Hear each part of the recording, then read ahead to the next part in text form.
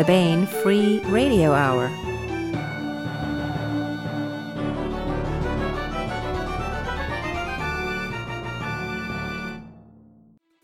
On the podcast, zombified chicken and petrified waffles on the menu for Vegas's new Apocalypse Diner. Freaky Fridays coming, on which the lighted end of a match suddenly has a shadow. Plus, we continue with the complete audiobook serialization of Larry Correia's Son of the Black Sword, all right now. Welcome to the Baen Free Radio Hour podcast. It's an honor to have you along. I'm Baen Senior Editor Tony Daniel. We talk with DJ Butler and Aaron Michael Ritchey this time about their Great Depression-era fantasy novel, The Cunning Man. This book is set in the Great American West, where a mining camp is shut down because a mine might be haunted. People are desperate. Families are starving. Then along comes a cunning man. Is his magic real, and can it save them? Not even the cunning man knows for sure, so that interview's coming up. And we continue with the complete audiobook serialization of Larry Correia's great high fantasy novel, Son of the Black Sword. Now here's the news.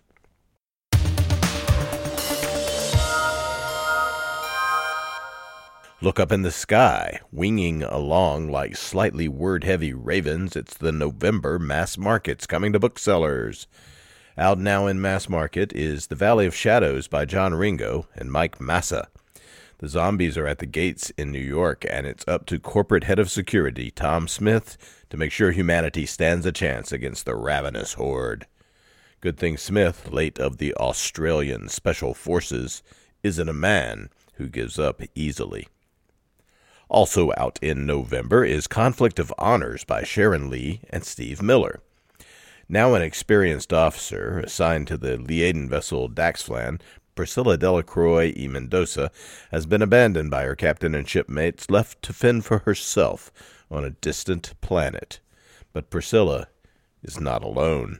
Starship Captain Shan Yoskalin has his own score to settle with Daxflan, but confronting the sinister crew will be far easier than confronting the demons of Priscilla's own mysterious past.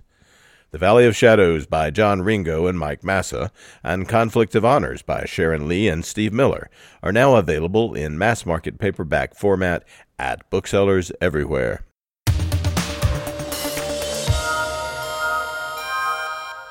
I want to welcome DJ Butler and Aaron Michael Ritchey to the podcast. Hey, fellows. Hello. DJ Dave Butler grew up in swamps, deserts, and mountains. After messing around for years with the practice of law, he finally got serious and turned to his lifelong passion of storytelling. He now writes adventure stories for readers of all ages, plays guitar, and spends as much time as he can with his family.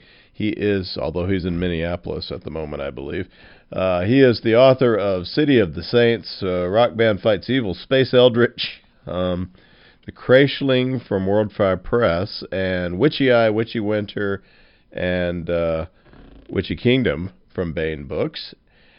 Aaron Michael Ritchey is the author of 21 novels and numerous pieces of short fiction. He was born on a cold and snowy November day in Denver, Colorado, and while he's lived and traveled all over the world, he's a child of the American West. Sagebrush makes him homesick. While he pines for the road, he still lives in Colorado with his cactus flower of a wife and 2 stormy daughters. Is that a broken analogy, or does that work? A stormy all right. Now at booksellers everywhere is The Cunning Man. Yes, yeah. I see. So that just applies to them no matter what other allegory you're using. All right. Now at booksellers everywhere is The Cunning Man by DJ Butler and Aaron Michael Ritchey. This is it's a historical fantasy. It feels sort of contemporary to me in that, I don't know, I mean, all these people feel like folks that are like people I know, so I guess we could call it historical fantasy. What is a cunning man? One of y'all define what a cunning man is. Sure. So a cunning man. So the root of this book really started, so Dave and I were talking about folk magic, American folk magic, and in Ritchey, he does a great job of adding in actual folk magic that came to America from Europe. And so we were talking about the Mormonism and folk magic and how it's so interesting is for like much of Christianity, you would go to church on Sunday and you would pray to God, and then on Monday you would cast spells.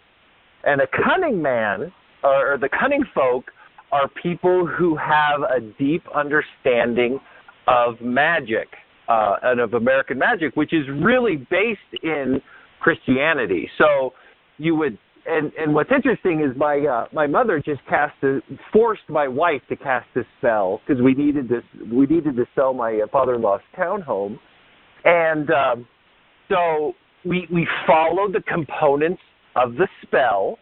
So we took a statue of Saint Joseph, you bury it upside down in the yard of the house you want to sell, and then you whisper a prayer that summons God and Jesus to help you sell this house. And I was like, this is ridiculous. This is a spell. And my mom was like, no, it works. It's not a spell. And I'm like, really? That sounds like a spell to me. I just wrote a book, 2 books about this. So that's what a cunning man is. So, and I guess my mom is of the cunning folk. We did sell the condo. We did sell the townhome. So it worked. There you have it. Apparently it worked. Is the St. Joseph still buried upside down, or did you take him with you? So that was awkward. Asking him to confess to a crime, Tony. Yeah, that was awkward. We sold it, and then my mom is like, well, I want my statue of St. Joseph back. And so me and my daughter had to go over there with a shovel when the people weren't home to dig up the St. Joseph. It was like a scene out of our book, right? I mean, I was just like, oh my God, I feel like Hiram Woolley. Wow, that's deeply troubling. So, tell us a little bit more about the origin of y'all working together on this. Since you brought it up, Aaron, how did it come about that you two decided to write this book, and how do you know each other? Well, we've known each other for years. Yeah, you go, Dave. Oh, okay. Well, my voice may give out a little hoarse, but so I've known Aaron. We've known each other for years. Years meaning, I don't know, 4 or 5 years.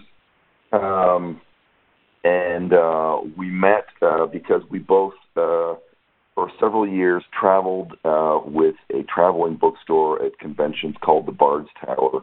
Well, originally it was Kevin Anderson's Wordfire store, the booth manifestation of his Wordfire Press publishing company, and it became the Bard's Tower. And so we knew each other from traveling and selling books together. And I invited Aaron early on to a spring writing retreat at my house. I live in this big old house, 8-bedroom house, and my family's not that big, so we have several guest bedrooms.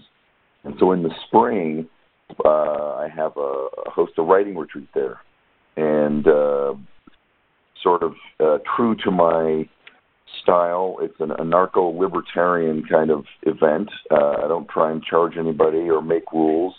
You come, and the only structure is the only payment to get in is you make one meal for everybody during the week, and the only structure is that you can't bother people until dinner time. So you get up and you write all day, and then after dinner, people socialize or play games or whatever.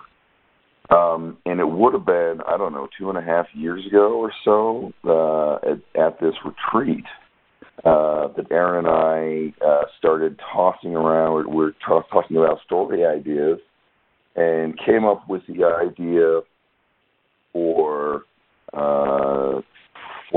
these stories set in the Great Depression about a an American, specifically about a Mormon wizard in the 1930s having kind of pulp style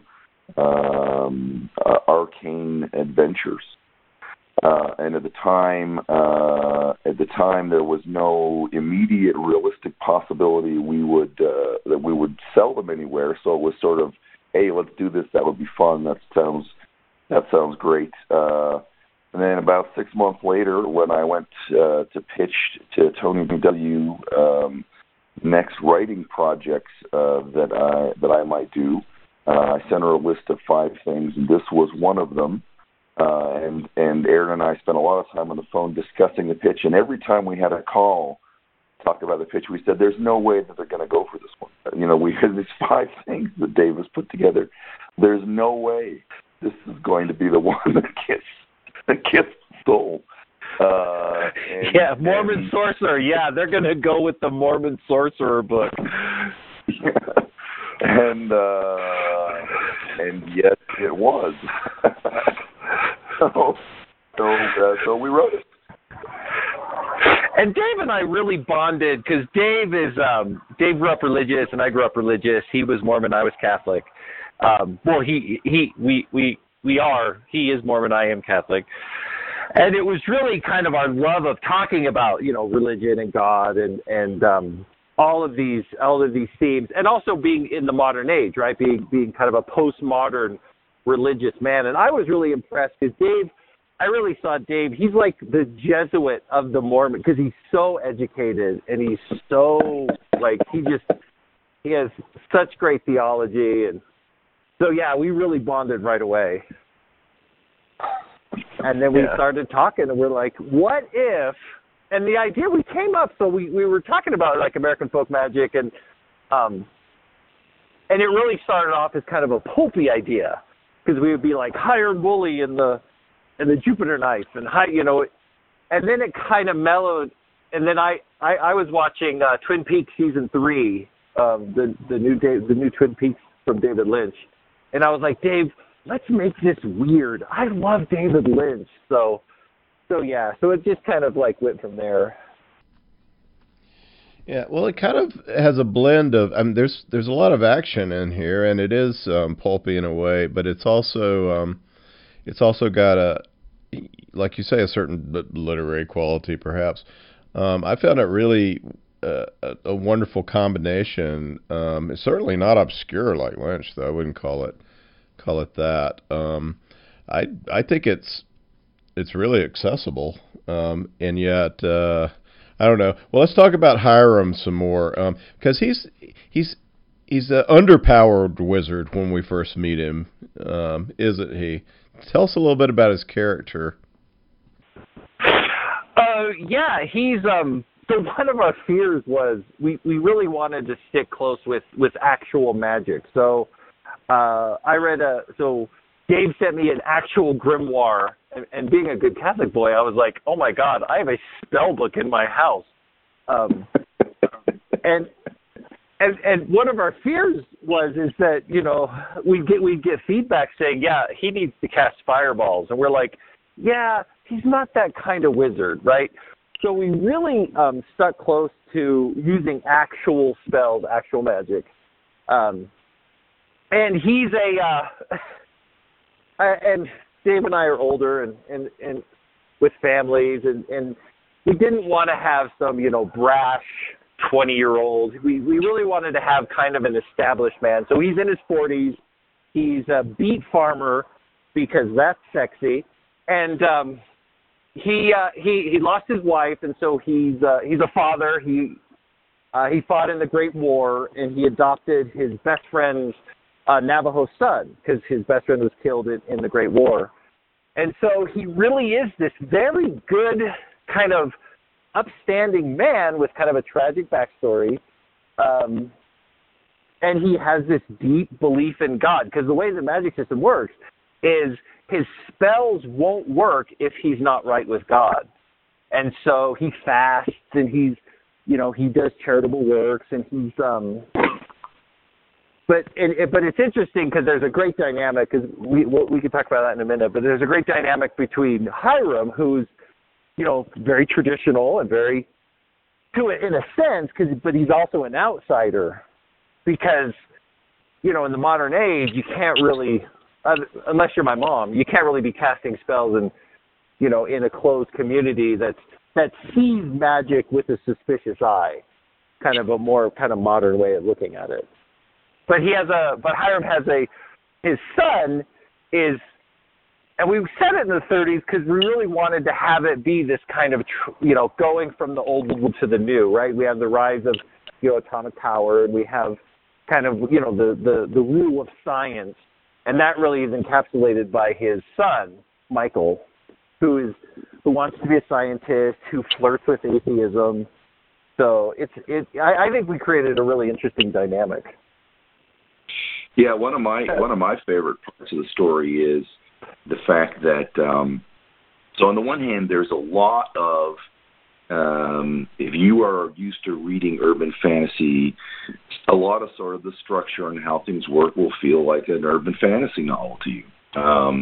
It is about a character who counters a magical menace, spends time investigating to figure out what it is, and then has to confront it. But we bend a lot of the way those books work, and one of the ways we do it is there is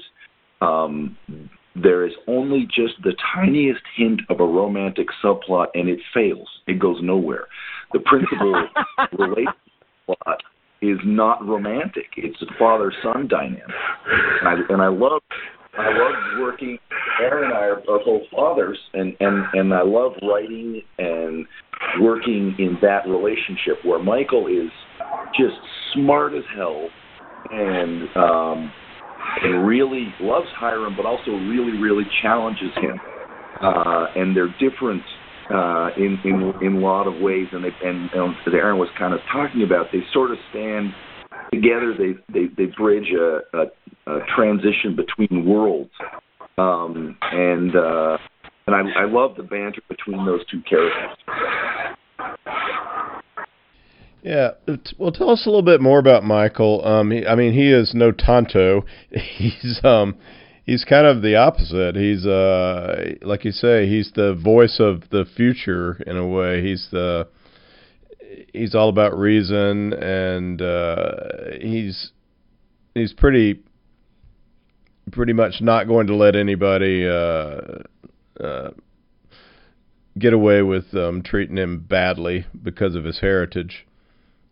Tell us some more about Michael, and describe this dynamic a little bit more, because it sort of informs. It's the heart of the book, and like Dave says. So Hiram has kept his. So Michael kind of knows his father does spells, but kind of not. He knows his father is superstitious, and so he just kind of discounts it as superstition. And so he's. The nice thing about being an adolescent, they have ideas of like right and wrong, right? There's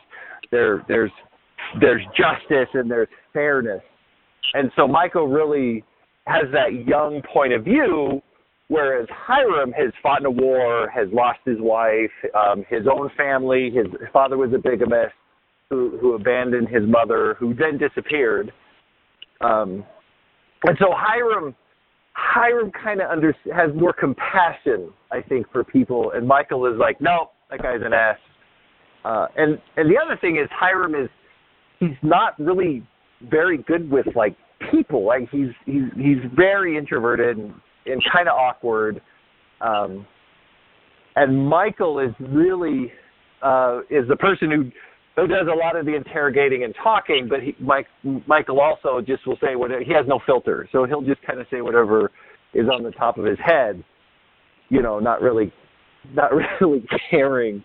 So he was just such a fun character to write, and both of them together have this great dynamic because they're both very funny, and they both they're friends. But then there's also the parent-child, and that's one of the challenges of being a parent is when do you let your kid kind of be your kid, and when do you try to correct them? And Hiram struggles with that in the book as well. Yeah, and that's at all levels. from sort of trying to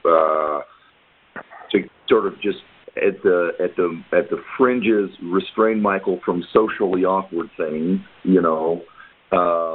to sort of trying to help him not get too self-indulgent with cussing, for example, to trying to help Michael not get in serious trouble because he will open his mouth and call people on things. One way I sort of think about them as we're writing them is Hiram's just been wounded, and so he's got a lot more restraint. He's a very self-restrained character, and Michael hasn't learned that, and so he will punch immediately, not really thinking about the consequences. So we have this great sort of duo who are off on an adventure. All right, so what's the story? Set it up. How do they end up in this mining camp? Who is Bishop Wells, and what is he asking Hiram to do at the beginning of the book? Just tell us a little bit about the start of the story. So Hiram's got a ministry, and his ministry, Hiram. So one way to think about him as a character is to ask the question: what does a paladin look like in the 1930s? Right? What does someone look like who's mission driven, who really wants to do good? He is mission driven. He wants to help the poor, widows and orphans. That's right. There's an early conversation with a character named Gus Dollar in the book, and Gus sort of psychoanalyzes Hiram a bit and says, I see, you were abandoned by your own father, and you want to make sure no one else is ever abandoned. And Hiram says, no, it's just the right thing to do, right? So he's a farmer, but in the seasons where he doesn't have to be planting or harvesting, Hiram helps the poor. So there's an institution in the Mormon Church called the Presiding Bishopric, and what they do is they oversee material things. So in actual history, at this period of time, within the second half of the 1930s, that they are starting to figure out how to have a church-wide welfare system. It's sort of become one of the things the LDS Church is famous for, right? But it's at this time they are just beginning to figure it out. So who Bishop Wells is he's one of the three men who are in this presiding bishopric. And this is a real historical person, although we've taken some gigantic liberties with him, which his family hopefully does not know about.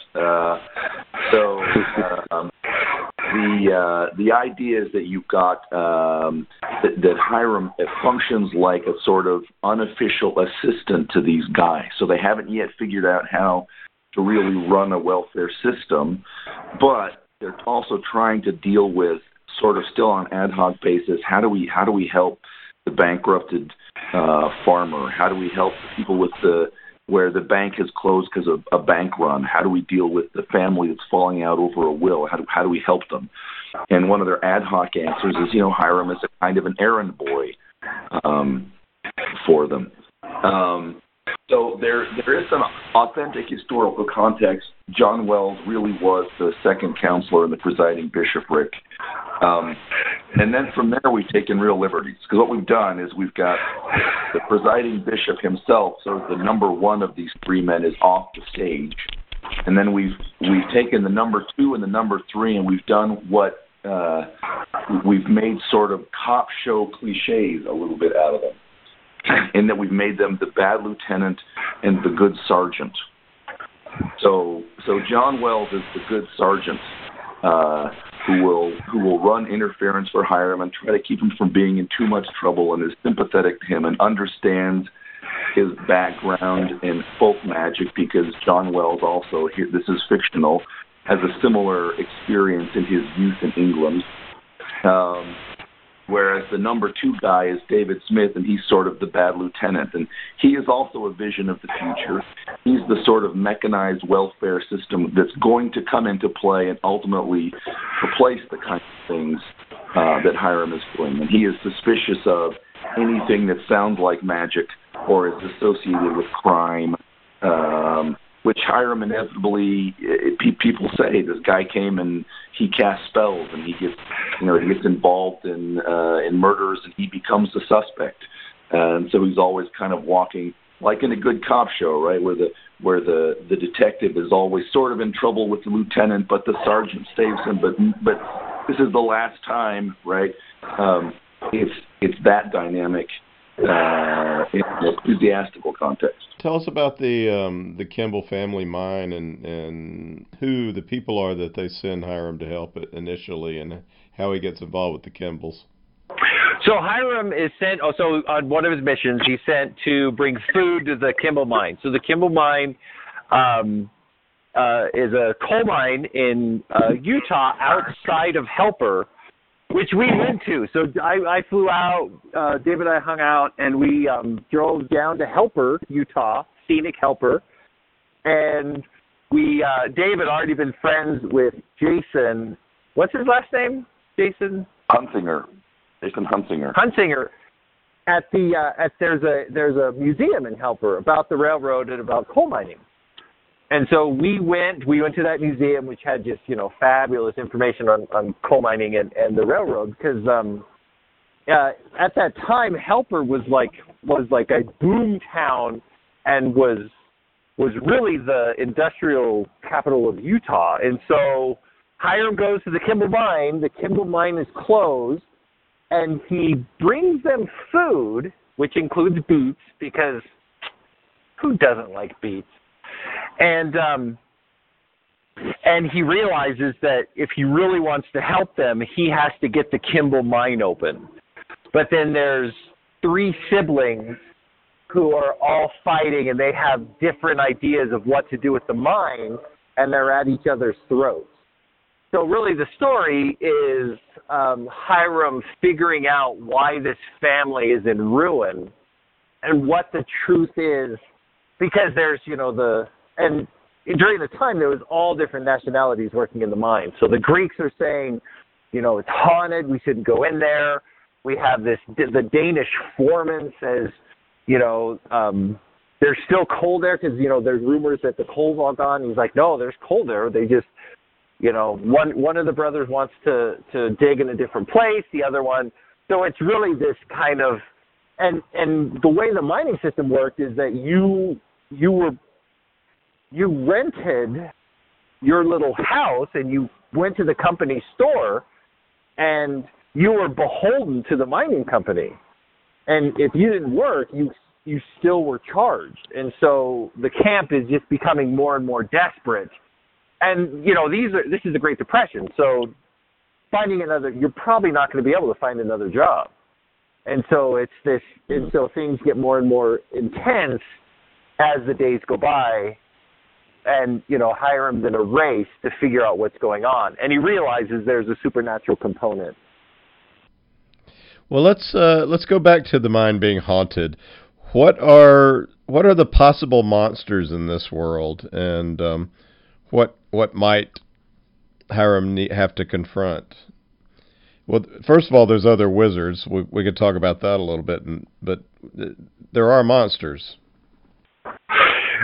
Yeah. So the way this world works is witches were a big thing. So there was a movie that came out. The guy's second movie, The Lighthouse, is out, and I'm dying to see it.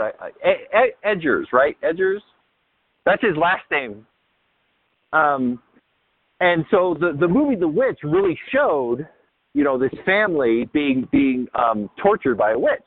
And so in our world, witches are real, and they prey on people, and they need to be dealt with. So Hiram has to figure out, okay, is there a witch involved? Now, and the thing about kind of the old world way of looking is you weren't quite sure what supernatural entity you're dealing with. You don't know if it's a ghost, you don't know if it's a devil or a demon, and you don't know if it's an angel, right? Because there's no there's no kind of like monster manual to consult. So, you're dealing with a haunted mine, and so Hiram says, okay, is it a witch? Is it a ghost? Is there a demon? Or are there? And then he hears rumors of antlered men, running through the countryside. So it really is him having to kind of figure this out and seeing, because he realizes there's another wizard, but he doesn't know if the wizard is good or bad. And it's him trying to figure that out as well. Yeah. Well, we meet another wizard. Go ahead, Dave. Sorry. Oh, I was going to say,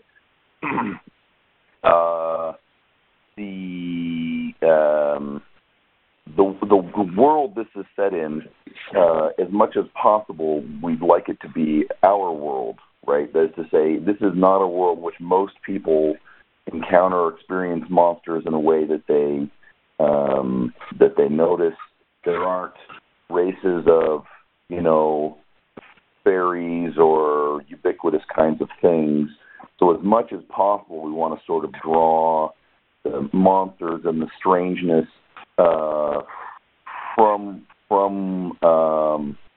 so draw tight circles around sort of small and hidden in the world, and also draw it from real sort of early modern magical kind of experience.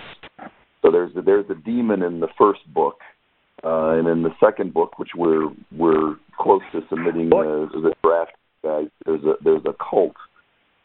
But these are things that are hidden in our world rather than being rampant in a different world. Well, and that makes it kind of scarier because it feels like we're in our reality in this tale. Well, let's talk a little bit about the magical.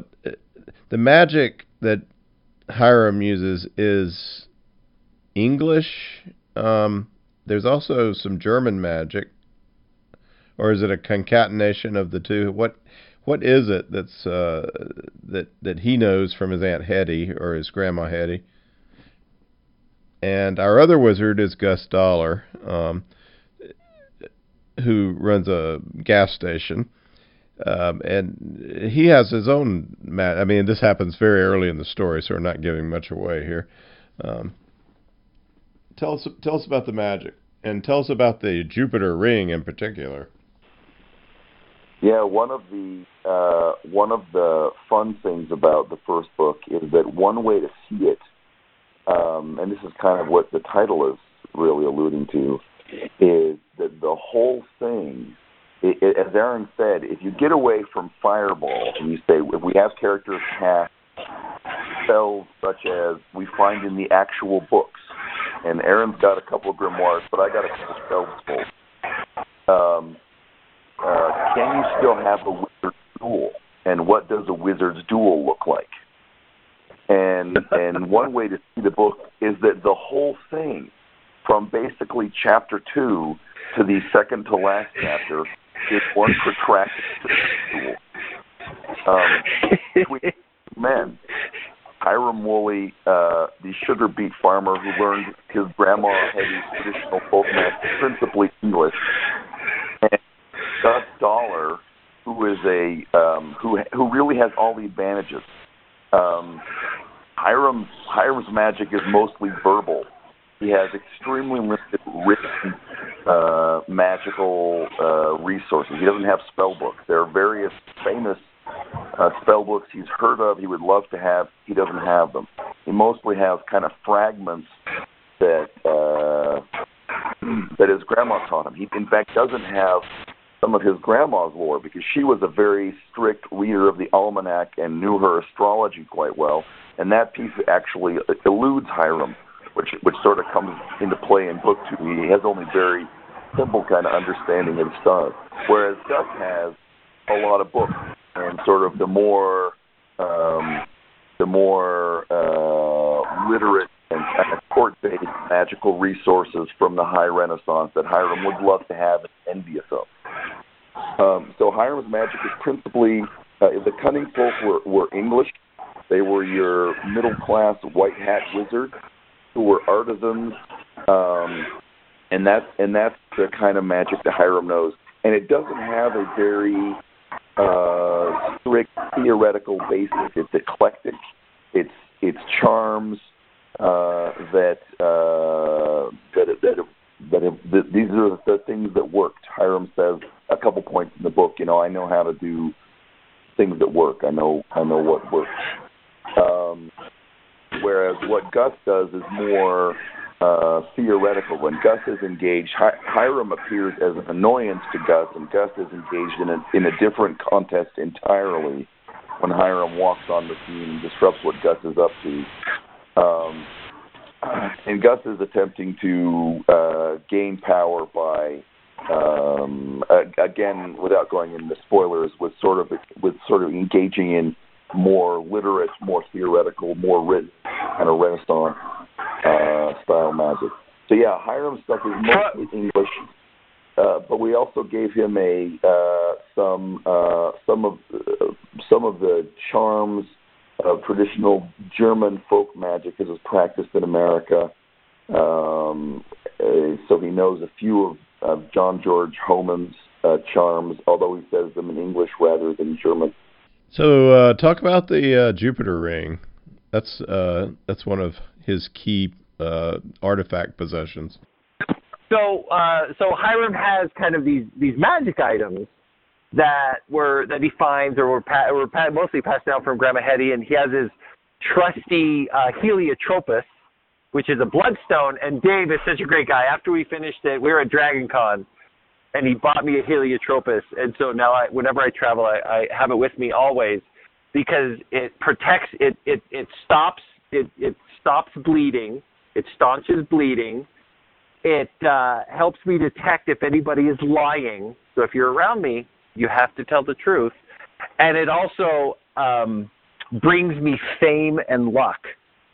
So in our book, he uses the Heliotropus as a kind of a lie detector test. But again, it's only if he is kind of right with God. His Saturn ring, and we do a little bit of astrology, because again, this is kind of a melting pot. So unlike Gus Dollar, who grew up in Germany and had access to books, and a lot of the spell books that we have are people wrote them and to say this is what a witch looks like and this is what a witch does, and these are the spells. But don't do them because you'll burn in hell. So it's ironic that we have spell books written by people who were trying to stop witches. But so Hiram's magic is kind of a collection of astrology and stories and prayers, and he says names that he doesn't really understand, but he does whatever works. And so one of the things that he was born under Saturn, and so that gives him very vivid dreams. And so that ring, the Saturn ring, kind of makes his dreams a lot more vivid and kind of gives him kind of a divination edge that we use a little bit in the book. And he also has, what else does he have? So he has the Heliotrope. Oh, he has the Chi-Rho amulet, which yes, Chi-Rho. Which the Chi-Rho. I always say Chi-Rho because it's the CH. Yeah. But yeah, so that gives him magical protection. I think so at one point he shot at and it only grazed him, and he's like, oh, my Chi-Rho amulet's working. But you don't know, right? So in real magic, we sold our house because of the St. Joseph statue. If we didn't have it, would we have sold the townhome? Probably. But who's to say, right? So the way our magic is that certain things happen, and Hiram's like, that's probably my magic, but I'm not sure, but I'm going to have faith. Well, it's probably the Heliotropus and not the St. Joseph statue that did it.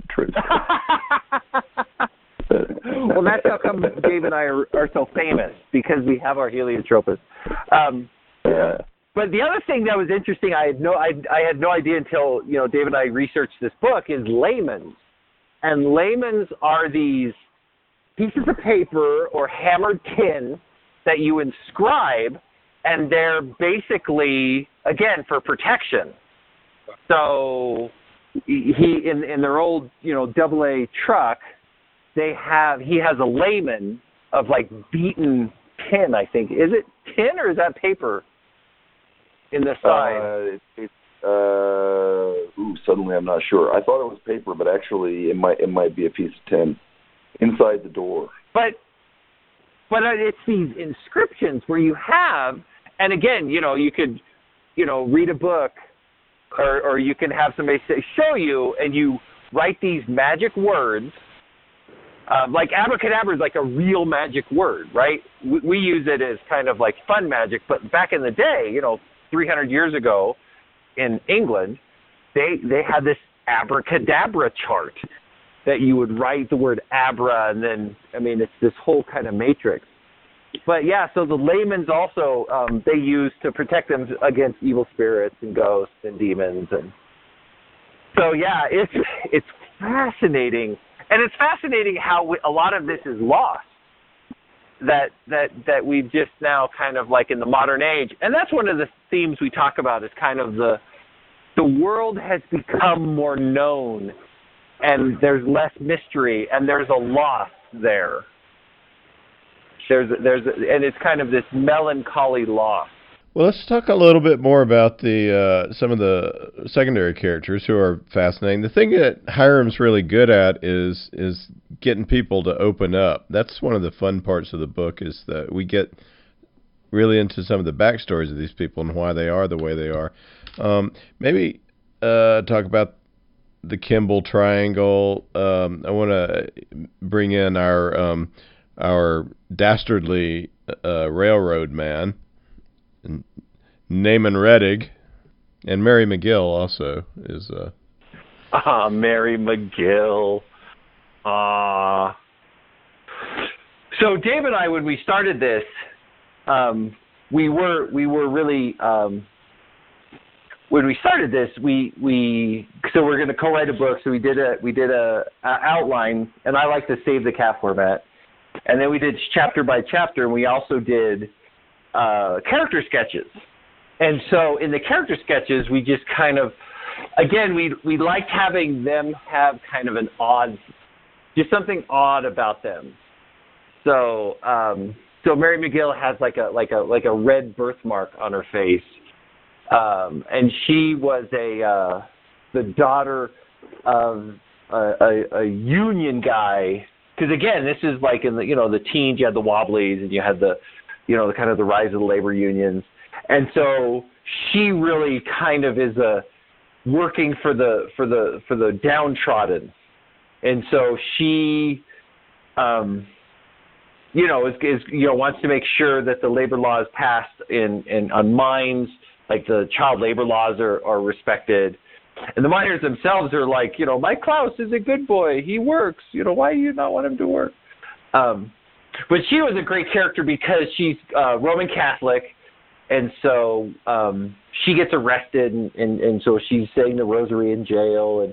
And she is, and so I think she respects, and the little understated romance is so sweet, because Hiram is just like, and both of them like respect each other, and there's this kind of attraction, but they never act on it. But and then the railroad guy is, so one of the things we wanted to do, because really this reads like a mystery, right? We're trying to figure out kind of why the Kimball mine is shut down. We have a murder midway through, and so one of the mysterious characters that we want to put as a suspect is also the evil railroad baron, who is this kind of overbearing, kind of who wants the land that the Kimball mine is on. So he has a definite motive. To pit the siblings against each other. I was going to say, the thing about Reddig was that he reminded me of that great character from the second season of Deadwood, I believe it was. It was basically moving in, trying to take over the town. He's in similar way. He's very slick on the outside, so that seems to be Mr. Civic-minded guy, at least on first glance. So he's a really good character, and he kind of fools Hiram a little bit at first. No, and so that again, so he was a character we kind of introduced, and you're not quite sure kind of how he plays into this. So he's the unknown quantity that it then kind of, as the book progresses, you start like in any good mystery, right? You say, okay, we think it's this, and then it wasn't, and you're like, oh, okay, now I see his motivation, and so then we kind of like see, okay, what really is going on, until we get to the end where you're like, oh. We'll talk about the Kimballs a little bit. They are Mormons, and they are the owners of the mine, and there's 3 of them. There's Ammon, Eliza, and Samuel. Yeah, and they are the children of Teancum Kimball, and Teancum Kimball is not a real person. There is a real family here, a real Kimball family. Utah has a kind of a Mormon aristocracy in certain family names. This is less and less true all the time, but in the 19th and early 20th century, it was still true that certain family names were just tied in with the leadership, and Kimball is one of them. Teancum Kimball is modeled on a real guy, though, who was the founder of the town of Helper, whose name was Teancum Pratt. Pratt is a different one of the kind of Mormon aristocracy names, and Teancum Pratt is tragic. He comes down to settle Helper, and he can't succeed. He tries farming for a while.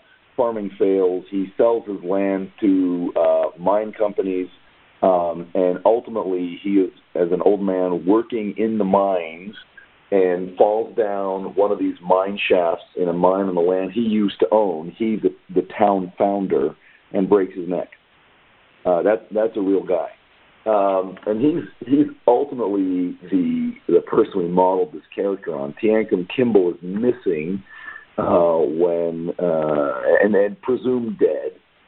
Rumors that maybe he ran off with the youngest of his polygamous wives, right? Because there are people still in the early 20th century, although polygamy is outlawed as of the early 1890s, there are people really up until about this time who are still more or less openly practicing polygamy in Utah. Teancum has been one of them. So he has 3 children by 3 different wives. And he's out of the picture now, and the three children cannot agree on what to do with the mine. The oldest is moved away, and is the daughter Eliza. She teaches school, and she remembers her childhood back before there were mines, before there was this railroad stuff, when we were just ranchers, and wants to take the land back to ranching, to cattle and sheep and goats. And then there's the son Ammon, who is a big sort of bull-like character, who is fundamentally dutiful. He wants to operate the family mine. He is also very bullheaded, doesn't believe anybody can tell him what to do, and then we just need to keep operating the mine the way it's always been operating. And then the youngest is a brother named Samuel, who is a pothead, and when we see him initially, it's pretty clear he's weird, but as we see him more and more, he seems to be, in fact, maybe insane or possessed, and who feels that the mine needs to be, that he's been given a vision that he thinks his brother Ammon shares, because he and Ammon are both being manipulated by a supernatural power, without saying too much around spoilers, that wants them to fight. But he believes the existing shafts need to be abandoned, and you need to dig new shafts in a sort of speculative location that he's identified through his visionary means. And it's not 100% clear who owns the mine, and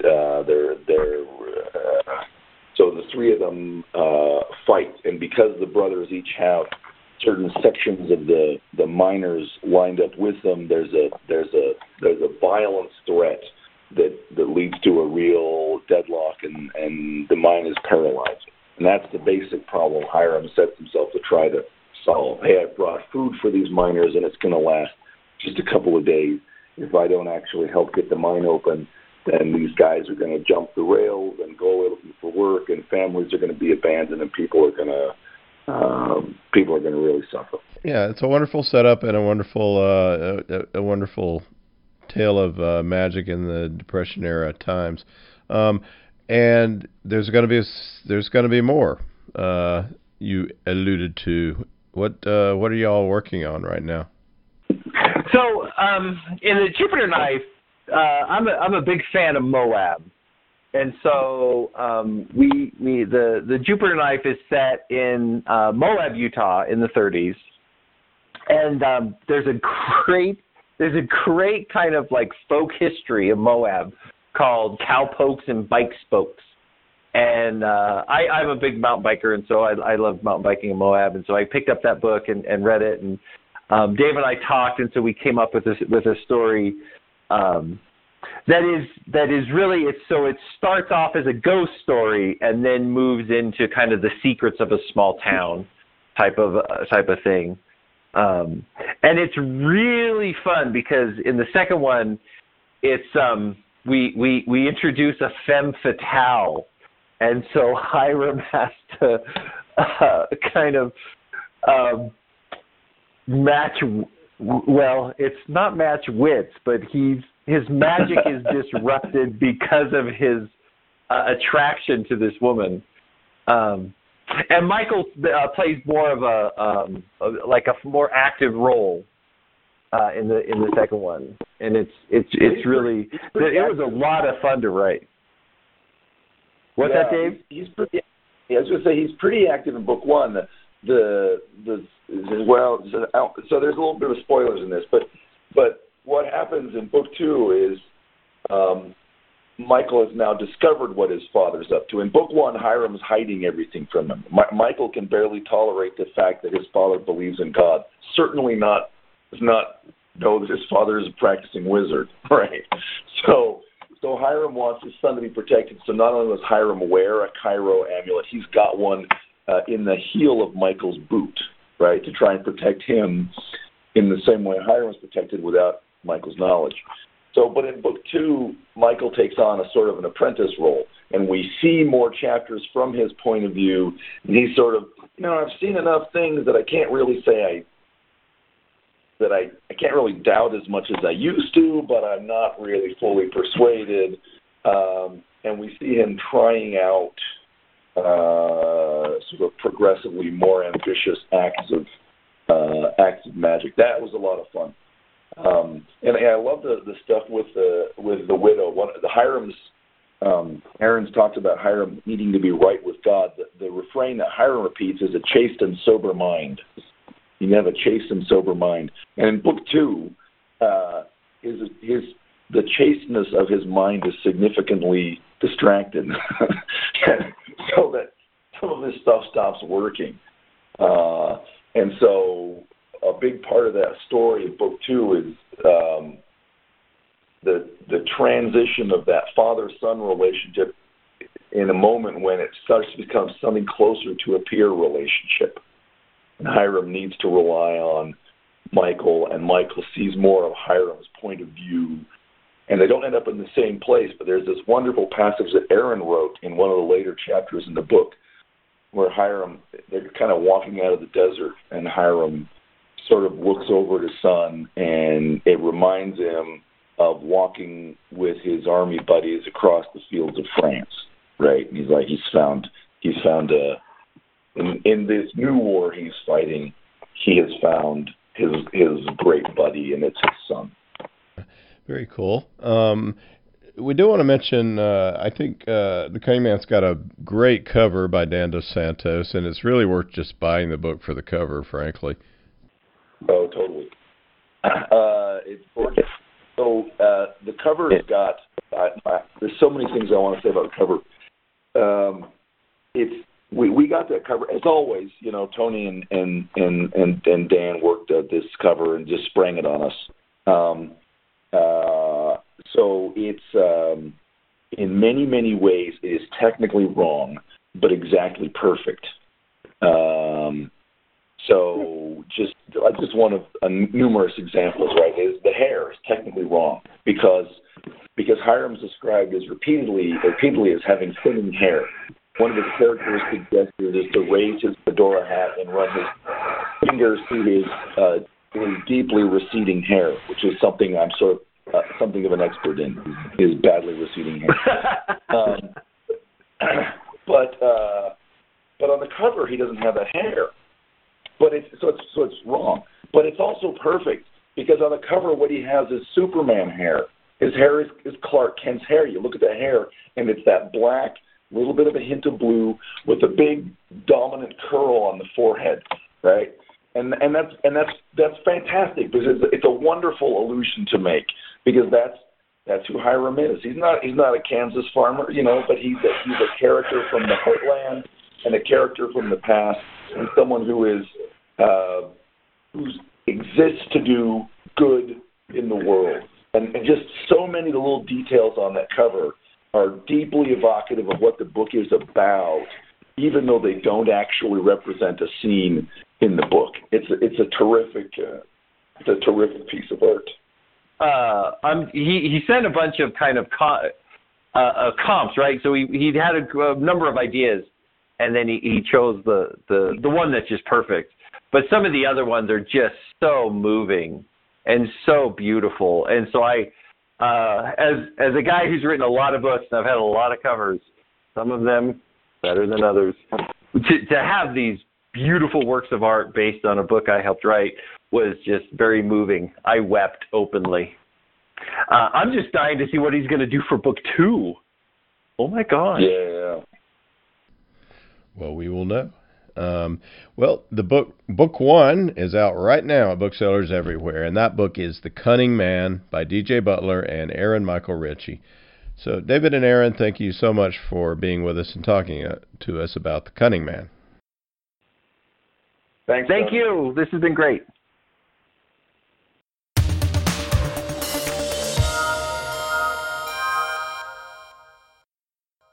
Now we continue with the complete audiobook serialization of Son of the Black Sword by Larry Correia, Book 1 in the saga of the Forgotten Warrior. After the War of the Gods, the demons were cast out and fell to the world. Mankind was nearly eradicated by the seemingly unstoppable beasts, until the gods sent the great hero Ram Rowan to save them. He united the tribes, gave them magic, and drove the demons into the sea. But as centuries passed, the descendants of the great hero grew in number and power.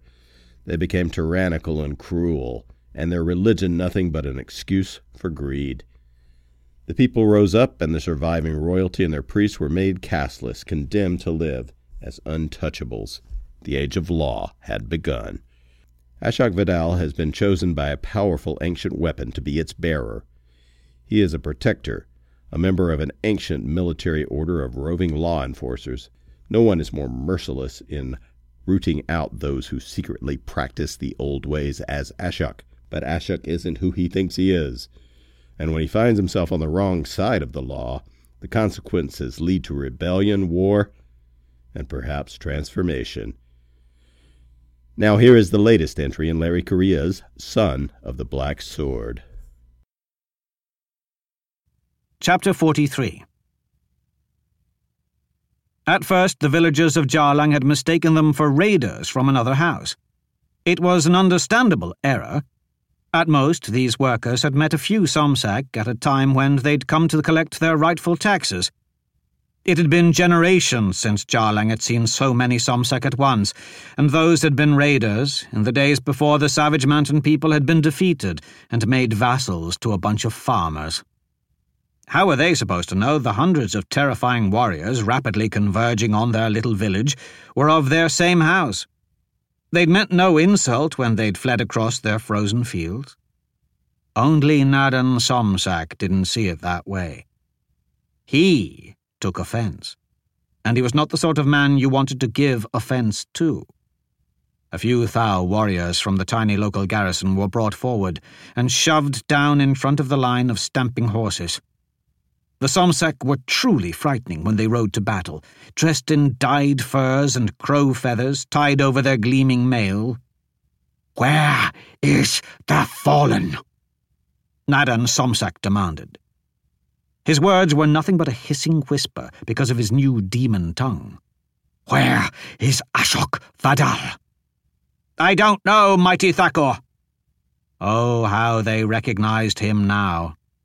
Nadan made a growling noise that reverberated inside his helmet. "Wrong answer." He lifted his powerful crossbow. The bolt was so quick that it was almost as if feathers sprouted from the warrior's eye socket. It only pierced the side of his brain, so death wasn't immediate. He rolled onto his back, gasping at the shaft, kicking and screaming as he tried to pluck it from his head. Nadan passed the crossbow over to one of his men so it could be reloaded. The Somsak crossbows were unwieldy things that required a lever to draw them back, but they were extremely powerful. "Where is he?" The next Thau warrior in line wasn't eager to die. "Last I saw, he was at the bridge, defending the castler's quarter." "If you knew it was the fallen, why didn't you capture him?" Nadan asked as one of his soldiers passed him another loaded crossbow. The Somsak's horse stumped nervously as blood stink hit its nostrils. The warrior was choking on the words, struggling to get them out in time. "He drew that magic sword, Thakur." He hesitated, probably trying to think of a response that wouldn't incriminate him as a coward. His eyes flicked over to his thrashing compatriot. "We had no—" Since his head was turned to look at his dying companion, Nadan shot that one through the ear canal. This time, death was instantaneous. Sakasso shook his head at the display. Theoretically, they were of the same house, and the Thau were of higher status, but the tattooed mountain thugs didn't see it that way. Not today, at least. Perhaps it was the boiling hatred that came from the demon blood now coursing through Nadan's veins. Or perhaps he was just always that much of a barbarian at heart, but Sakasso could already tell that the day would end in slaughter. "Ashok defends the untouchables here. All he defends, I will destroy. Fourth Palton, burn the castless quarter. Kill them all. Third, search the workers' homes in case this coward was incorrect. The rest will remain with me. As soon as he is found, alert me." Nadan ordered, as he was presented another loaded crossbow. "Go." His damaged tongue didn't carry his words far, but his officers repeated them down the line until the units broke off, riding through the icy lanes. The majority of the Somsak remained just outside the village, ready to swoop in the moment their target was seen. Sakasso noted that Nadan had sent off the unseasoned and restless youths to cause trouble, while keeping the obviously experienced veterans close. A wise move. He watched the warriors. Most of them seemed ready for a fight, almost as eager as their Thakur.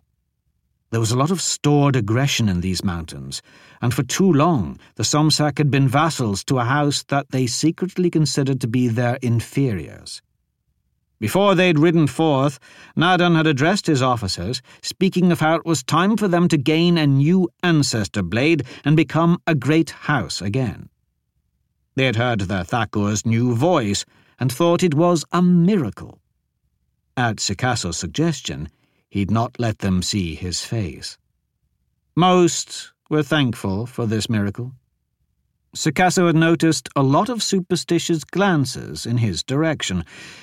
Not all of the Somsak were bloodthirsty fools, and the observant already sensed that there was something seriously wrong about their Thakur. No matter how great Nadan was in battle, once they discovered the truth of their leader's miraculous healing, there would be violence. Even the most pragmatic warriors would never accept a Thakur tainted by forbidden demon magic. If Sikasa was going to be among these people, he'd have to watch his back, because it was easier to lash out at the wizard who'd corrupted your Thakur than the beloved and extremely deadly man himself. But he doubted their alliance would last long enough for it to be an issue. The wizards of the Lost House were already perched like falcons in the rocks above, ready to swoop in and secure the sword. Whatever Somsak were left when Ashok was done with them, his men would dispose of. And then the Lost House could disappear back into myth and legend where they belonged. There was quite a bit of screaming coming from the workers' homes. Apparently, to the Somsak, the command search was a synonym for rape and pillage. Thankfully, the warrior who'd been shot in the eye had quit his crying and bled to death. The horses were agitated, and Sikasso had to struggle to control his mount. Even the hardy mountain animals were struggling on this ice. They'd been in such a hurry to get here that one rider had tumbled over a cliff, and there'd been a few other slips, crashes, and broken legs, but most of them had made it. Their horses were such an agile breed that the Somsak must have crossed them with mountain goats. But they still weren't real war horses, trained to crash into combat, so the smells and noises were frightening them. He got the animal calmed down and went back to surveying the humble village. Once he had a moment to collect himself, Sikasso began to feel a vibrant energy in the air. There was strong magic here. At first he thought it had to be Angruvedal, but there was something else, something different. He'd been near Angruvedal before, and while it was truly a masterpiece, this was an entirely new sensation. It was very different than demon, and didn't feel quite like black steel.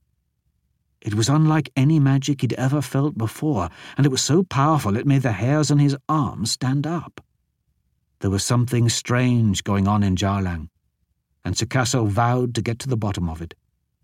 As soon as he could slip away, he'd inform his wizards to search for whatever was causing that sensation. What luck!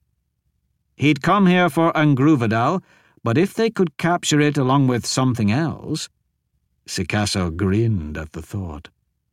That morning he'd thought of his men as addicts, and there was nothing more exciting to an addict than a new drug. Nadan Somsak was eyeing the village. His helmet was an armoured bucket with vision slits and elk antlers, which was good, because Sikasso wasn't sure how his flesh would react as the demon took it over. Nadan put his hands on the helmet and began to lift. "I would caution you against taking that off, Thakur," the wizard said. "My throat burns, my guts churn. All I can taste is metal." "It takes time for my magic to work. You will look like your old self soon enough, but right now your appearance may be unsettling to your men." In truth, Sikasso wasn't sure what it was going to do to him. Every man's reaction was different when the demon got into their blood. Usually it took a day or two before the user became too hideous to pass for human, but for someone who barely qualified as human to begin with, perhaps the transformation would go much quicker. "What have you done to me?" "I've given you the strength to crush Ashok Vidal like a bug."